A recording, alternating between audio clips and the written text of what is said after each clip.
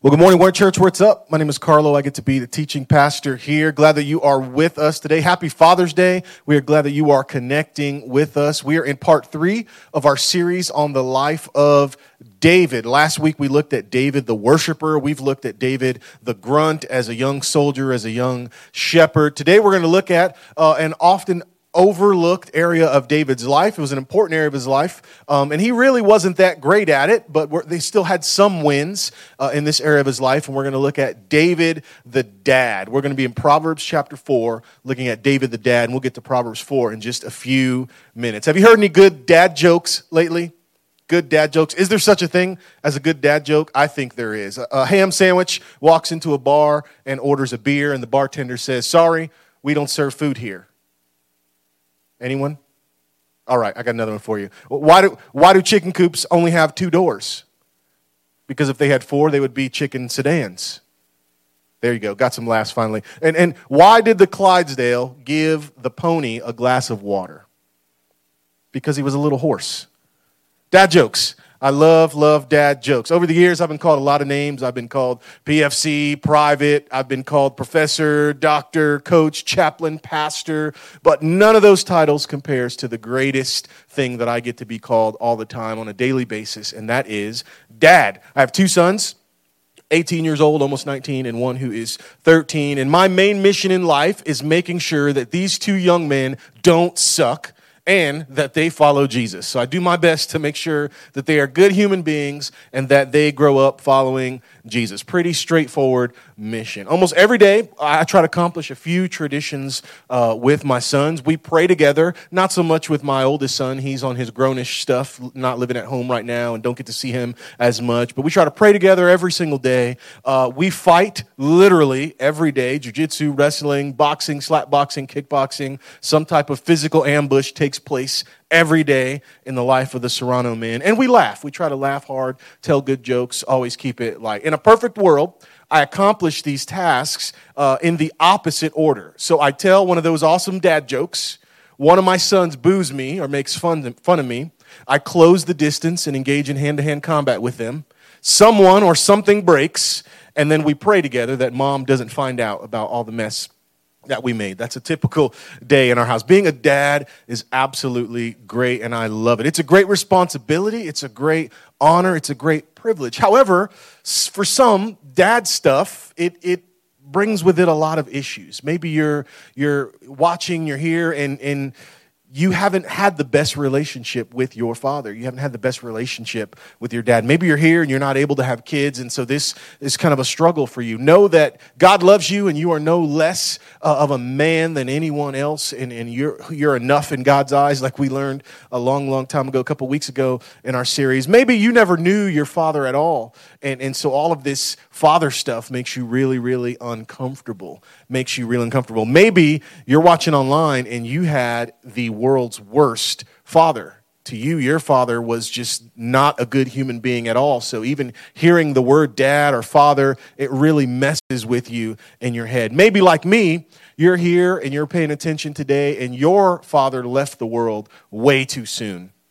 And so this day and conversations about fathering, it really messes with you. When it comes to our dads, there's 2 truths that we have to remember, and I think it's very important for us to remember these 2 truths. The first thing is we all have an earthly father. Whether we knew that person or not, we all have an earthly father. It's just a truth we cannot escape. But the second truth is more important, and it's this. We cannot let what's wrong with our earthly father keep us from celebrating all that is great with our heavenly Father.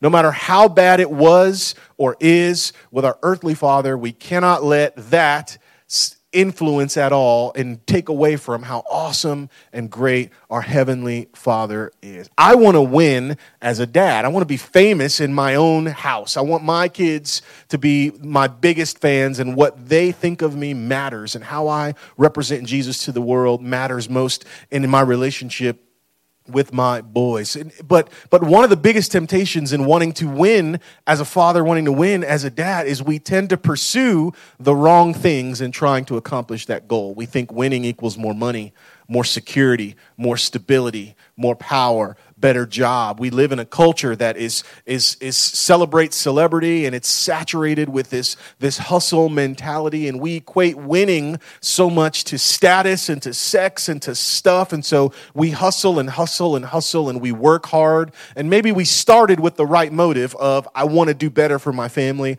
I want to provide for my family. But what happens is we get so caught up in that hustle, we forget who we're hustling for. We forget what it's really all about. And that leads us to our big idea today. And if you're here, whether you're a dad, this applies to women, to all of us, and it's a powerful truth. You've heard this truth before, even here at One Church, and it's this: when we pursue things that don't satisfy, we ignore the one that does satisfy. When we chase hard after winning by pursuing things that'll never be enough, we're ignoring the one who is enough. That is God and his ways and his plan. And it always trips us up and messes us up in the end. So we're going to look at Proverbs chapter 4 and see what we can learn about pursuing the right things and the right stuff and winning as fathers and as parents. So let's look there. Proverbs 4, it's on the screen. It's in the YouVersion app. Proverbs 4, starting in verse 1, says this: "My children, listen when your father corrects you. Pay attention and learn good judgment. For I am giving you good guidance. Don't turn away from my instructions. For I too was once my father's son, tenderly loved as my mother's only child." What in the world does any of that have to do with David? I'm glad that you asked. Well, Proverbs 4 was written by arguably the wisest and richest ruler who ever lived, a man named Solomon, King Solomon. And who was King Solomon's dad? David. Next week, we're going to look at the story of how Solomon came into the world, but spoiler alert, his mom and dad didn't get together in the best circumstances, but we'll unpack that a little bit more next week. In fact, Solomon is the direct result of David's greatest failure. See, David was an awesome king, but he was a terrible parent. Here's some of the highlights of David as a parent. So like I told you, David and Solomon's mom, her name was Bathsheba. They didn't get together in the best circumstances. Bathsheba was the wife of one of David's soldiers, one of David's best mates. And long story short, David has an affair with Bathsheba. She gets pregnant. A child comes into the world. But as a result of David's sinfulness, that child passes away. And then they have another child who becomes Solomon. So pause on Solomon's storyline. David had some other kids because he had some other wives. And two of David's oldest sons get into a bit of a skirmish. David's oldest son, who was the heir apparent at the time, or the living son who was heir apparent at the time, he had the hots for his sister. You creeped out yet? It gets worse. He has the hots for his sister. He takes advantage of his sister physically. You know what I'm saying. Things go really, really bad. R-rated stuff happens. And so David finds out about this terrible tragedy that his son raped his daughter. So you have brother, sister, it's all kinds of twisted, crazy stuff. And here's how David responds. He gets angry and then does nothing.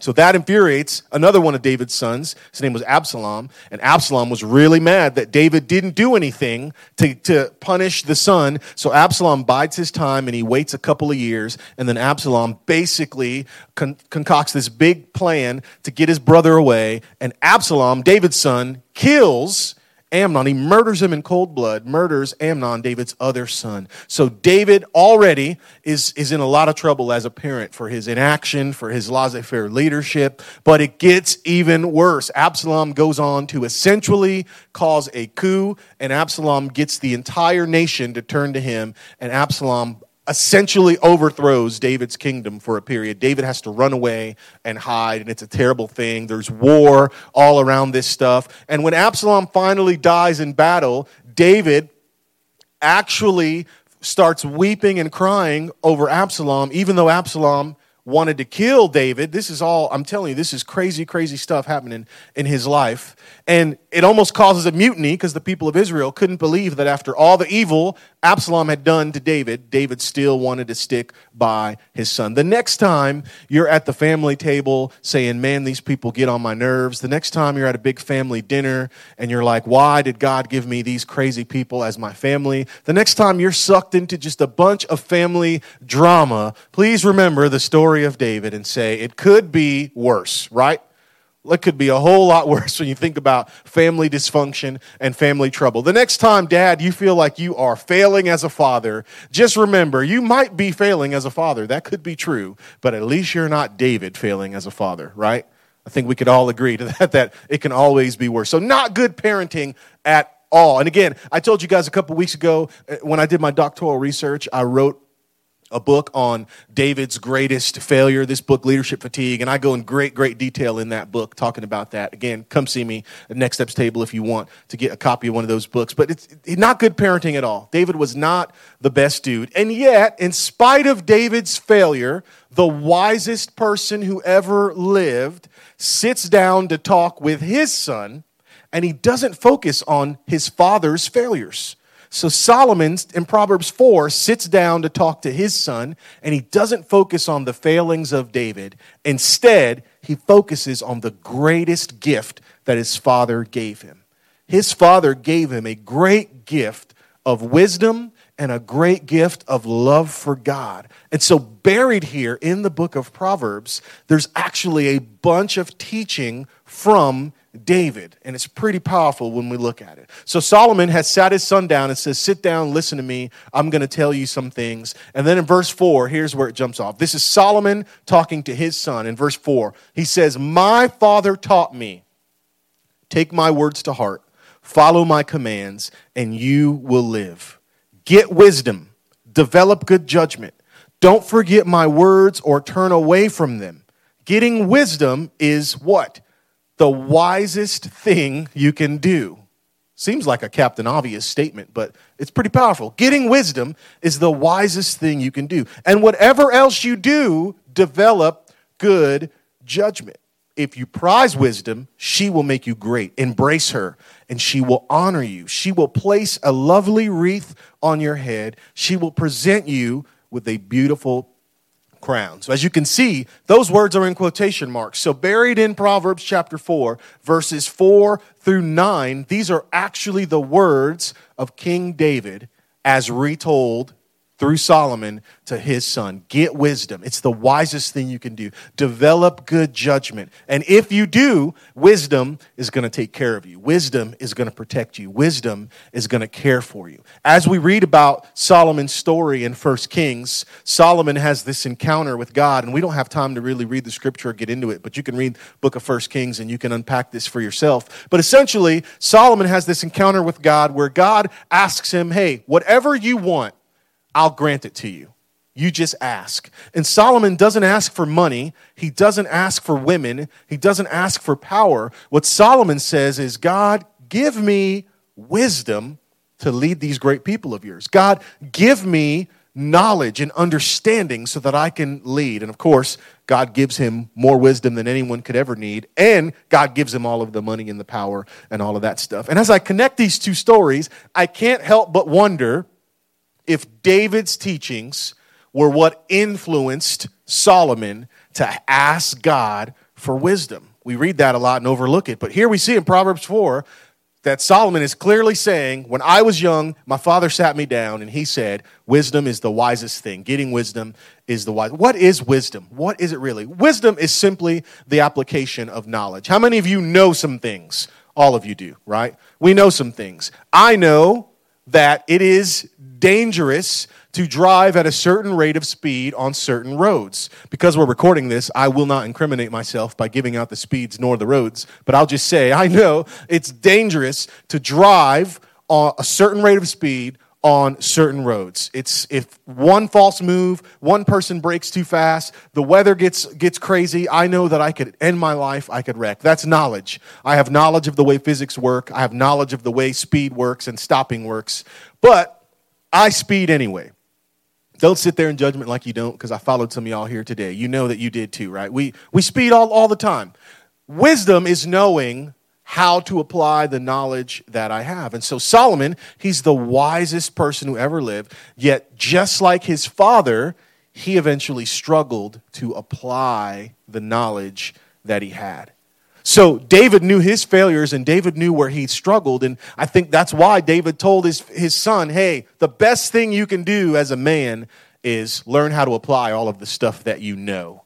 And putting it into my own terms, I like to think of that conversation of David saying, listen, young man, I know a lot of things, and in spite of me knowing a lot of things, it doesn't mean I always did the right things with it. So you want to know what the wisest thing is? It's to go seek something that's going to help you apply all of that stuff that you have. A lot of us know a lot about the Bible. We know a lot about God. And yet, we find ourselves day after day after day struggling and stumbling over the same issues because in spite of how much we know, it doesn't translate into what we do. And that's why we always try to make sure we give you some type of clear step, some type of action. How can I put this into flesh? How can I apply what I'm doing? Because wisdom is the wisest thing. Solomon didn't always do the right thing at all, but still he tried to lead his sons as best as he could. Jump down to verse 20 of Proverbs chapter 4. This is Solomon now talking to his son. He says, my child, listen to me and what?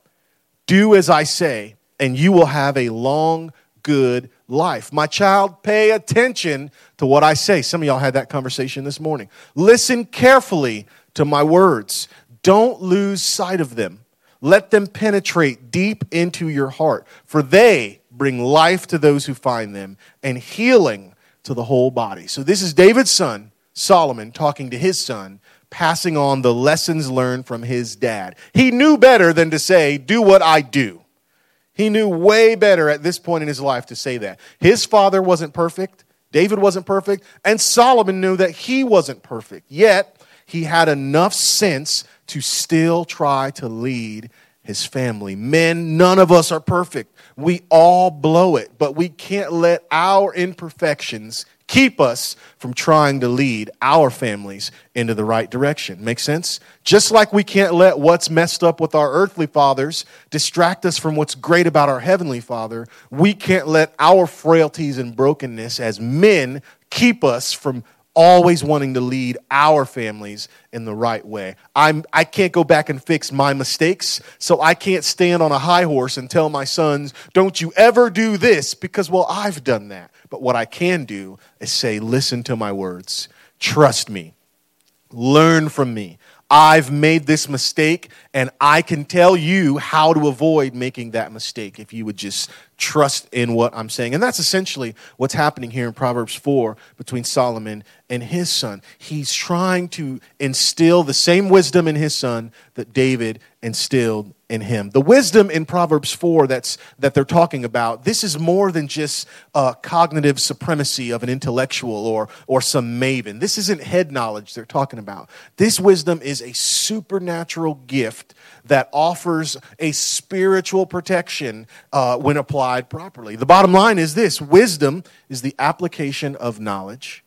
And he talks about discernment. That's the application of wisdom. It's basically what he's saying is it's not enough for us to acquire wisdom. We have to do something with it. Wisdom is as wisdom does, essentially. Verse 23, he says, guard your heart above all else, for it determines the course of your life. This is very important. Above all else, guard your heart. So David told Solomon, above all else, get wisdom. It's the wisest thing. And now Solomon is telling his son, above all else, you must guard your heart because everything in your life flows from your house. Above all else, guard your heart. It means with all diligence, pay attention. So the writers of the Old and New Testament, they had a lot to say about the heart and protecting our heart. And when I say heart, biblically, they mean your innermost being, not the muscle that keeps you alive. Although you should guard that too. Medical professionals tell me you should pay attention to your ticker, but that's not what they're talking about here. The authors of Scripture, they say a lot about the heart. They say we should love God with all of our heart. They say we should hide God's word in our heart. They say that we grieve with our heart. We cry out to God from the depths of our heart. The prophet Jeremiah, he even warned us and said the heart is deceitful above all things. So the Bible has a lot to say about the heart. And as we're going to unpack in part 4 of this message, we'll see that David's heart, the condition of David's heart spiritually, gets him into a lot of trouble. And unfortunately, the same pattern happens later on in the life of Solomon's. The condition of Solomon's heart, even though he knew all of the right things, he didn't always apply that wisdom, and his heart becomes compromised, and it messes him up in the end. Solomon, as a young man, he was humble, he was centered on God, he was dependent on God. But the more Solomon received power, the more money he received, the more women were around him, the more his heart became compromised. Solomon went from seeking the one who could satisfy to seeking all of these other things and acquiring all of these other things that in and of themselves could never satisfy, and it gets him in tons of trouble. Solomon was so smart, right? You wonder, how can a guy who's so smart mess up like this? He wrote the book of Proverbs. He wrote the book of wisdom. Most of the Proverbs are attributed to him. He wrote the book of love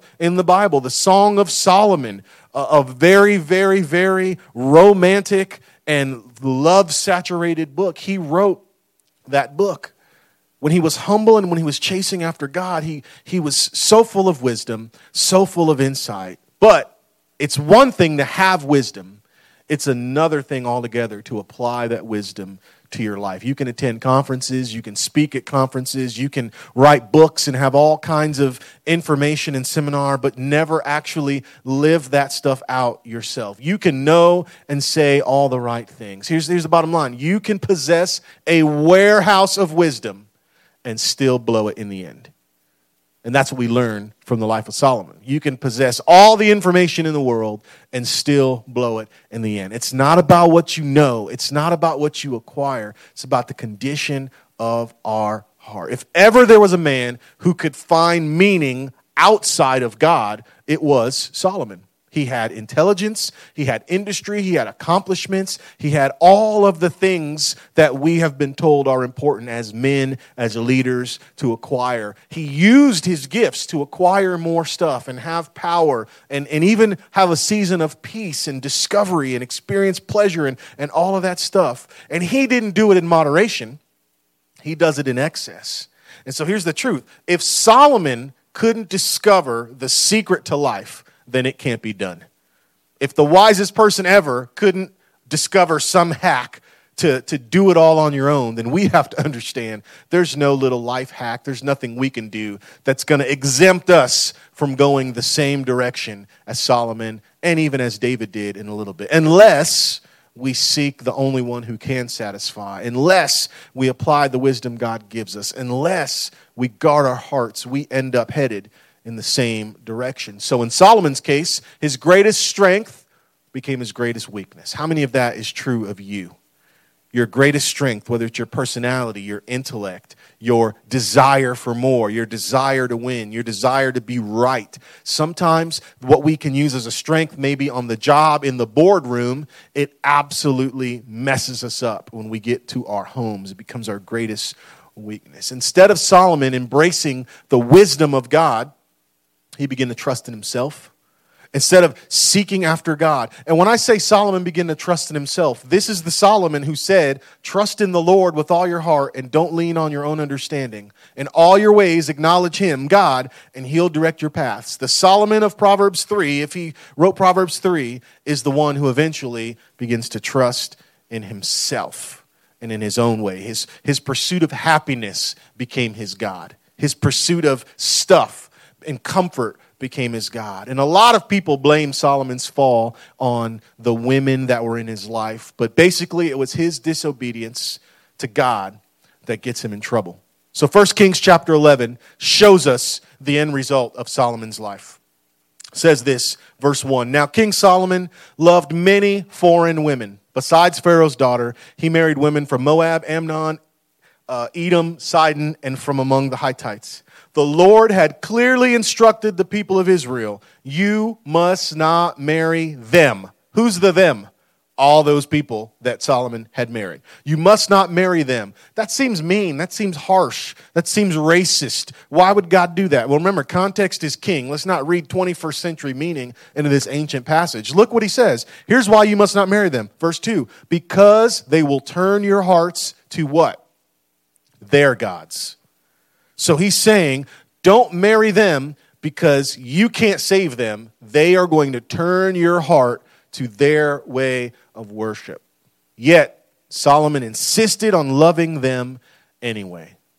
Verse 3 is one of the most surreal verses in all of the Old Testament to me, because I just can't wrap my brain around this. I love my wife, Jamie, so dearly, would do anything for her. I can't comprehend this next verse. Look what it says. He had how many?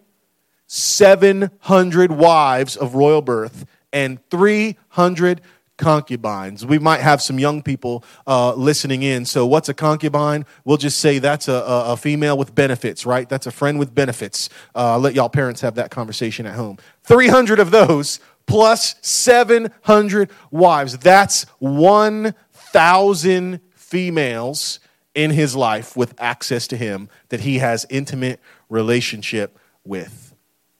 He had 700 wives, 300 concubines. And in fact, they did turn his heart away from the Lord. In Solomon's old age, they turned his heart to what? Worship other gods instead of being completely faithful to the Lord his God as his father David had been. Remember last week we talked about David, the man after God's own heart, David the worshiper, David who in spite of his flaws and failures, David who knew there is a God and I am not that God. Solomon did not follow suit. When we pursue things that don't satisfy, we ignore the one who does satisfy. Let me ask you, what are you pursuing? What are you chasing after? You may not be caught up in the opposite sex, but you might be having an affair with work.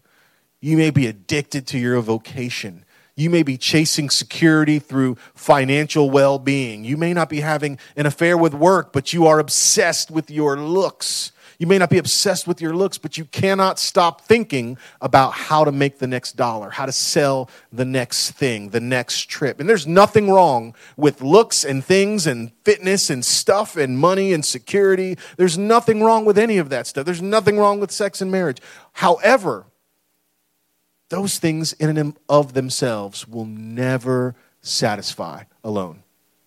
Never. When we pursue things that don't satisfy, we ignore the one that does satisfy. So how can we avoid making some of these mistakes? Some of us, if you're like me, we've made these mistakes already. So for us, it's about how do I recover from blowing it like Solomon has messed up and as David's messed up. And again, we'll see in the next message how much David messed up. But how do we avoid that? How do we fix that? How do we protect our heart from all of the junk that wants to poison us? How do we value wisdom? How do we apply what we know? Let's look back in Proverbs 4, and we'll actually see a pretty awesome practical roadmap that Solomon gives to his son to help him apply all of the things that he told him that he needed to do. Proverbs 4, verse 24. Ready? Here's what he says. Avoid all perverse talk.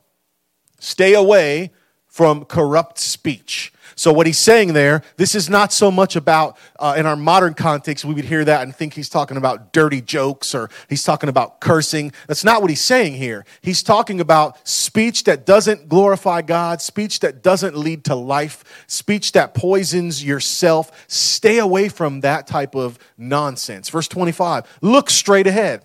Fix your eyes on what lies ahead of you, meaning don't chase way too far down the road and don't get stuck looking too far into your past. Instead, fix your eyes straight ahead. When I was in the Army, I had to run because they made me, but I absolutely hated running. When we do our physical fitness test, depending on the unit you were in, you could either run that course on some type of cross-country type of course, so maybe a straightaway with some turns, or if Satan was your first sergeant, you had to run it on a track. Anyone have to deal with that? Satan as the first sergeant, you got to run your PT test on a track. There is very few things that I can compare to the hell that is running 2 miles for time after you're exhausted from push-ups and sit-ups around a track. If you're a track and field person, God bless you, you're used to that. But that is not me, as you can tell. That's not me running around a track like that. It's grueling because no matter what you do, you now have to run 8 laps around this thing if it's a standard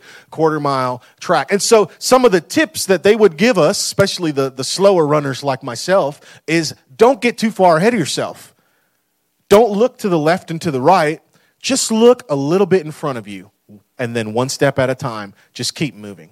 At one place I was stationed, we ran that test on a straightaway, and I thought, well, this is going to be better, except on the straightaway, if I looked at the finish line, it felt like it was getting farther away the harder I ran. It's like I'll never get there. So the same thing applied. Hey, don't look down there, crazy. Just look about 5, 6 feet in front of you, 10 feet in front of you, kind of towards the ground. Just far enough so that you don't fall and trip. But that way you can laser in and focus. And it actually worked. So look straight ahead. Fix your eyes on what lies before you. Verse 26.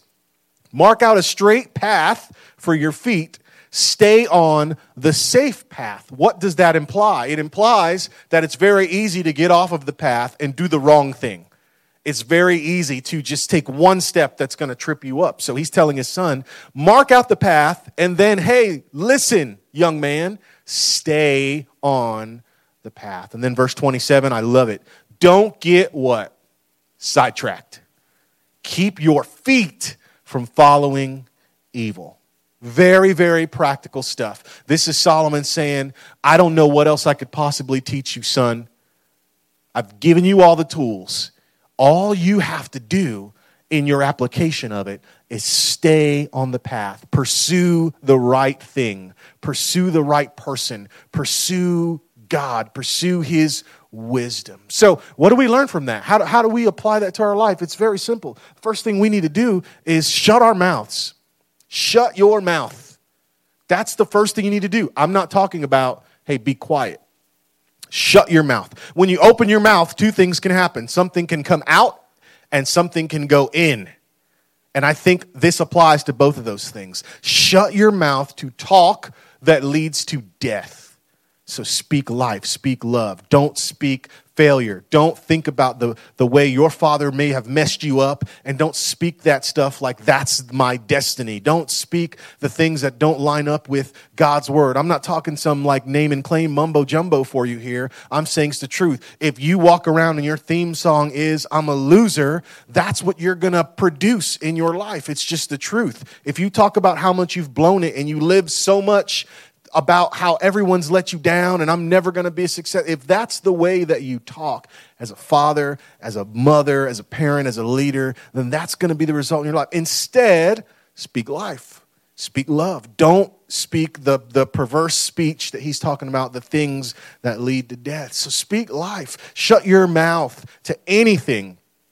Don't feed on anything. Remember, stuff can go in when we open our mouth. Don't feed on anything that's going to poison your heart. Part of guarding our heart, it all starts right there. The Bible says that life and death is in the power of the tongue. So we have to watch what we say. This week, choose to speak life. Find that one good thing. In spite of what your situation is with your earthly father, in spite of where you may have blown it, as a parent, as a leader, in spite of all of that stuff, find that one good thing that you can speak. We talked about this last week in the little ritual I do with my sins. What is the thing that you can celebrate this week? Second thing is this, fix your eyes. Fix your eyes. This means I need to look straight ahead, focusing on the right thing. The Apostle Paul talks about this way, way later on as he's talking to the church at Philippi. He says, I forget what's behind me and I strain towards what's ahead of me. He's fixing his mind and his eyes on what's forward. So he's looking to Jesus, not his failures, not his past, not where he's blown it,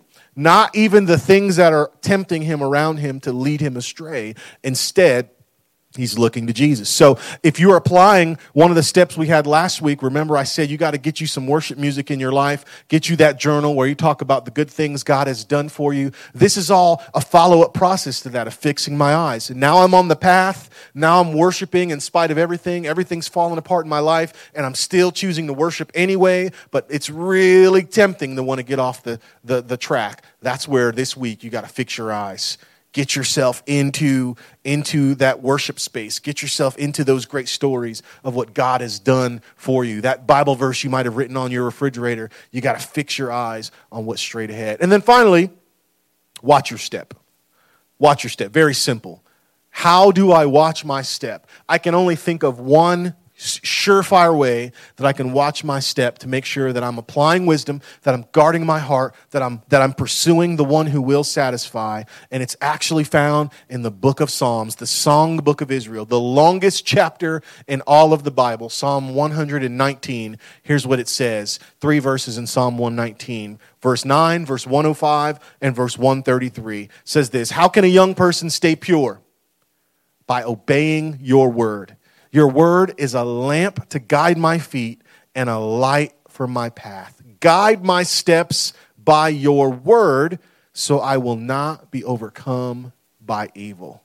We talk all the time about an important next step being I need to get into God's word. I need to get into the Bible. I need to get into the scripture. We do that in community group, but we have a lot of resources to help you. At our Next Steps table, we have free Bibles if you don't have one. We've always got pastoral staff there that can help you, give you some areas to read through maybe. We use the YouVersion app, the Bible app on our phones. We have reading plans where you can actually make friends with people who are a part of one church. You can find me, just look for me, send that friend request, and I'll read a plan with you if that's something you want to do, just so that you know you're in here. Because the author of Psalms is very clear. Here's how I can keep my way pure: by living according to the word. Because the word lights my path. The word helps me watch my step. The word is what helps me guard my heart and shut my mouth and all of those great things so that I will not be overcome by evil.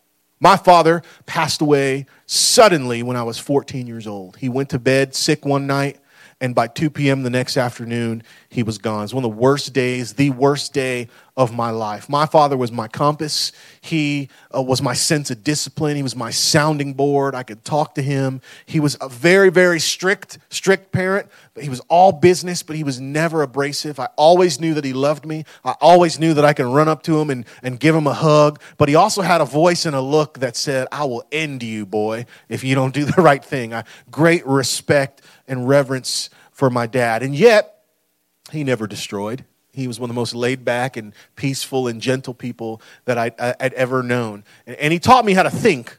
Like, my dad taught me how to really think. My dad was a very cerebral person. He could hang with the greatest on all kinds of topics, whether it was medicine or family or politics or life in general. And he was never condescending to me because I was young. In fact, my dad welcomed those talks. Last couple of years of my father's life, as I was a young teenager and middle schooler, we would have hours of conversation about deep things. Hey, Dad, I read about Malcolm X today. Let's talk about him. And so my dad would give me a lecture on the civil rights era and all these things. And Dad, hey, the Bible says this one thing. I don't understand it. And he would break it down for me, and we would learn and we would study together. But none of that is what made my dad a great dad. Obviously, he showed me how to love my wife and how he loved my mother and loved us. But none of that is what made my father a great father. What made my father a great father is that he led our family to follow Jesus. He wasn't perfect at all. But the one truth, the one consistent thing, our compass, is he led us to pursue God with all of our heart, soul, mind, and strength. My father's been gone for a long, long time now. He passed away in 1994. I've lived longer without my father than I did with him. Yet, I am who I am because of how God used him to shape me. He taught me to pursue the one and only who will really satisfy, and that's Jesus. And I've not been perfect, and my father wasn't perfect, but I'm just doing my best to do the same thing. And men, that's all we're called to do. Ladies, that's all we're called to do. That's all we're called to do is help that next generation, help those people far from God connect to him. It's so simple. Ian Bounds, he said, the church is looking for better methods, but God is looking for better men. How can I be a better man? Let me apply this wisdom. Let me pursue God. Let me model that. And I'm telling you, we change the world. You want to be for Clarksville, there's no better way than we can be for Clarksville than to be men, to be women, to be people who truly love God and are pursuing him with all of our heart, soul, mind, and strength. This isn't a call to perfection. It's a call to just head in that direction. Let me say this to the men. It's Father's Day. If you want to be the greatest, then you have to serve your family well by following Jesus. Simple. Thanks to technology and social media, anyone can be famous. Anyone can have 15 minutes of fame. Anyone can become a meme or at least act like they're famous. But you know, that kind of fame is absolutely fleeting. I want to be great. I want to be famous in my own house. I want to leave a legacy that lasts. I want to be great where it really counts. And that starts with pursuing God with all of my heart, soul. When we pursue things that don't satisfy, we ignore the one that does satisfy. But I know when we take steps towards Jesus, he always, always comes through. He always satisfies. And that's the greatest gift that we can give to our families. Let's pray. God, thank you for loving us so much that you gave yourself. You sent your son to die for us that we could have eternal life and we could have that life in you. I pray for every person listening to this message today that they would know that you are for them, that you are truly a great Father and a good Father who cares for us and who never leaves us and who never forsakes us. God, your loving kindness and your mercies, they're new every morning. I pray for the person struggling on this day of all days with those dad issues, that this would be the day that they truly give themselves to you. They take that step towards you. In spite of how messed up things might have been with their earthly father, God, that they would trust in you, their heavenly Father, to lead them and guide them and protect them and keep them. Help us all to live up to this great challenge, to set the example for that next generation by just following hard after you. That means when we mess up, God, we come to you. We say, God, I've blown it, I've messed up, and you forgive us like you always do. God, when we are winning, we don't get prideful and full of ourselves. Instead, we give you the glory and we point it back to you. Help us to show this world, God, that you're for them by us being for our families, being for our communities. And I thank you so much that you don't leave us alone to do that. You give us your word and your spirit and this great community called the church. We love you in the strong name of Jesus. Amen.